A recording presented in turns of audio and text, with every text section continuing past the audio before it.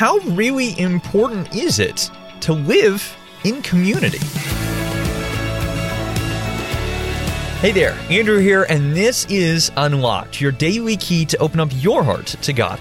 We've got a really cool, fictitious story today set in the future. A story that shows just how important and helpful working together in a crisis can be. It's called Living in Community, and it was written by Manuel Isenhoff. The lights flickered off, and a voice wavered over the intercom as rain began pelting the glass dome above my head. The Atmospheric Observation Center has upgraded the oncoming macro to a Category 5. Please make your way to the designated safety location. The center always rated storms that raged across the tundra against the likelihood that they would knock out our electrical plant. When that happened, it could take several days for our techs to repair the damage. A Category 5 meant only our most vital life-sustaining systems would remain activated until the macro passed.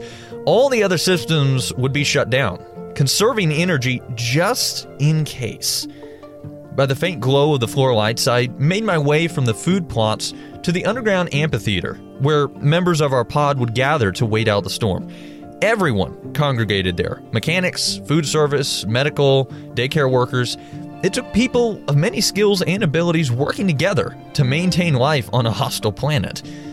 By the time I arrived, many of my neighbors were already clustered around battery-powered lamps and carrying blankets, food packets, and cups of hot chocolate. There was no telling how long the macro might last. It could be a day, it could be a week. People were settling in, preparing for a long haul. "Micah, come join us," a man called to me.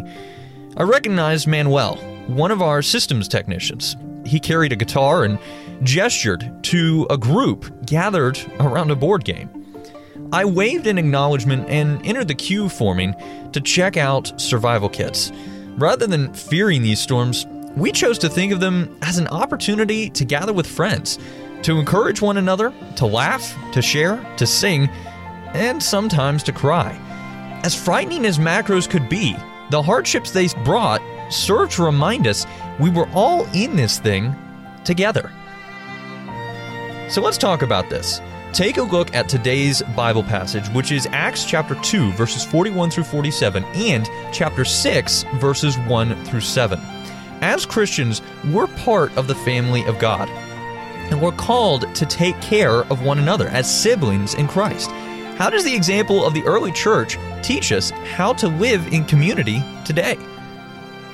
Now, as we read in Galatians chapter 6, verse 10, "Therefore, as we have opportunity, let us work for the good of all, especially for those who belong to the household of faith." Now, I encourage you, again, to take a look at our Bible passage for today, which is Acts chapter 2, verses 41 through 47, and Acts chapter 6, verses 1 through 7, to help keep God's Word alive in your life. Unlocked is a service of Keys for Kids Ministries.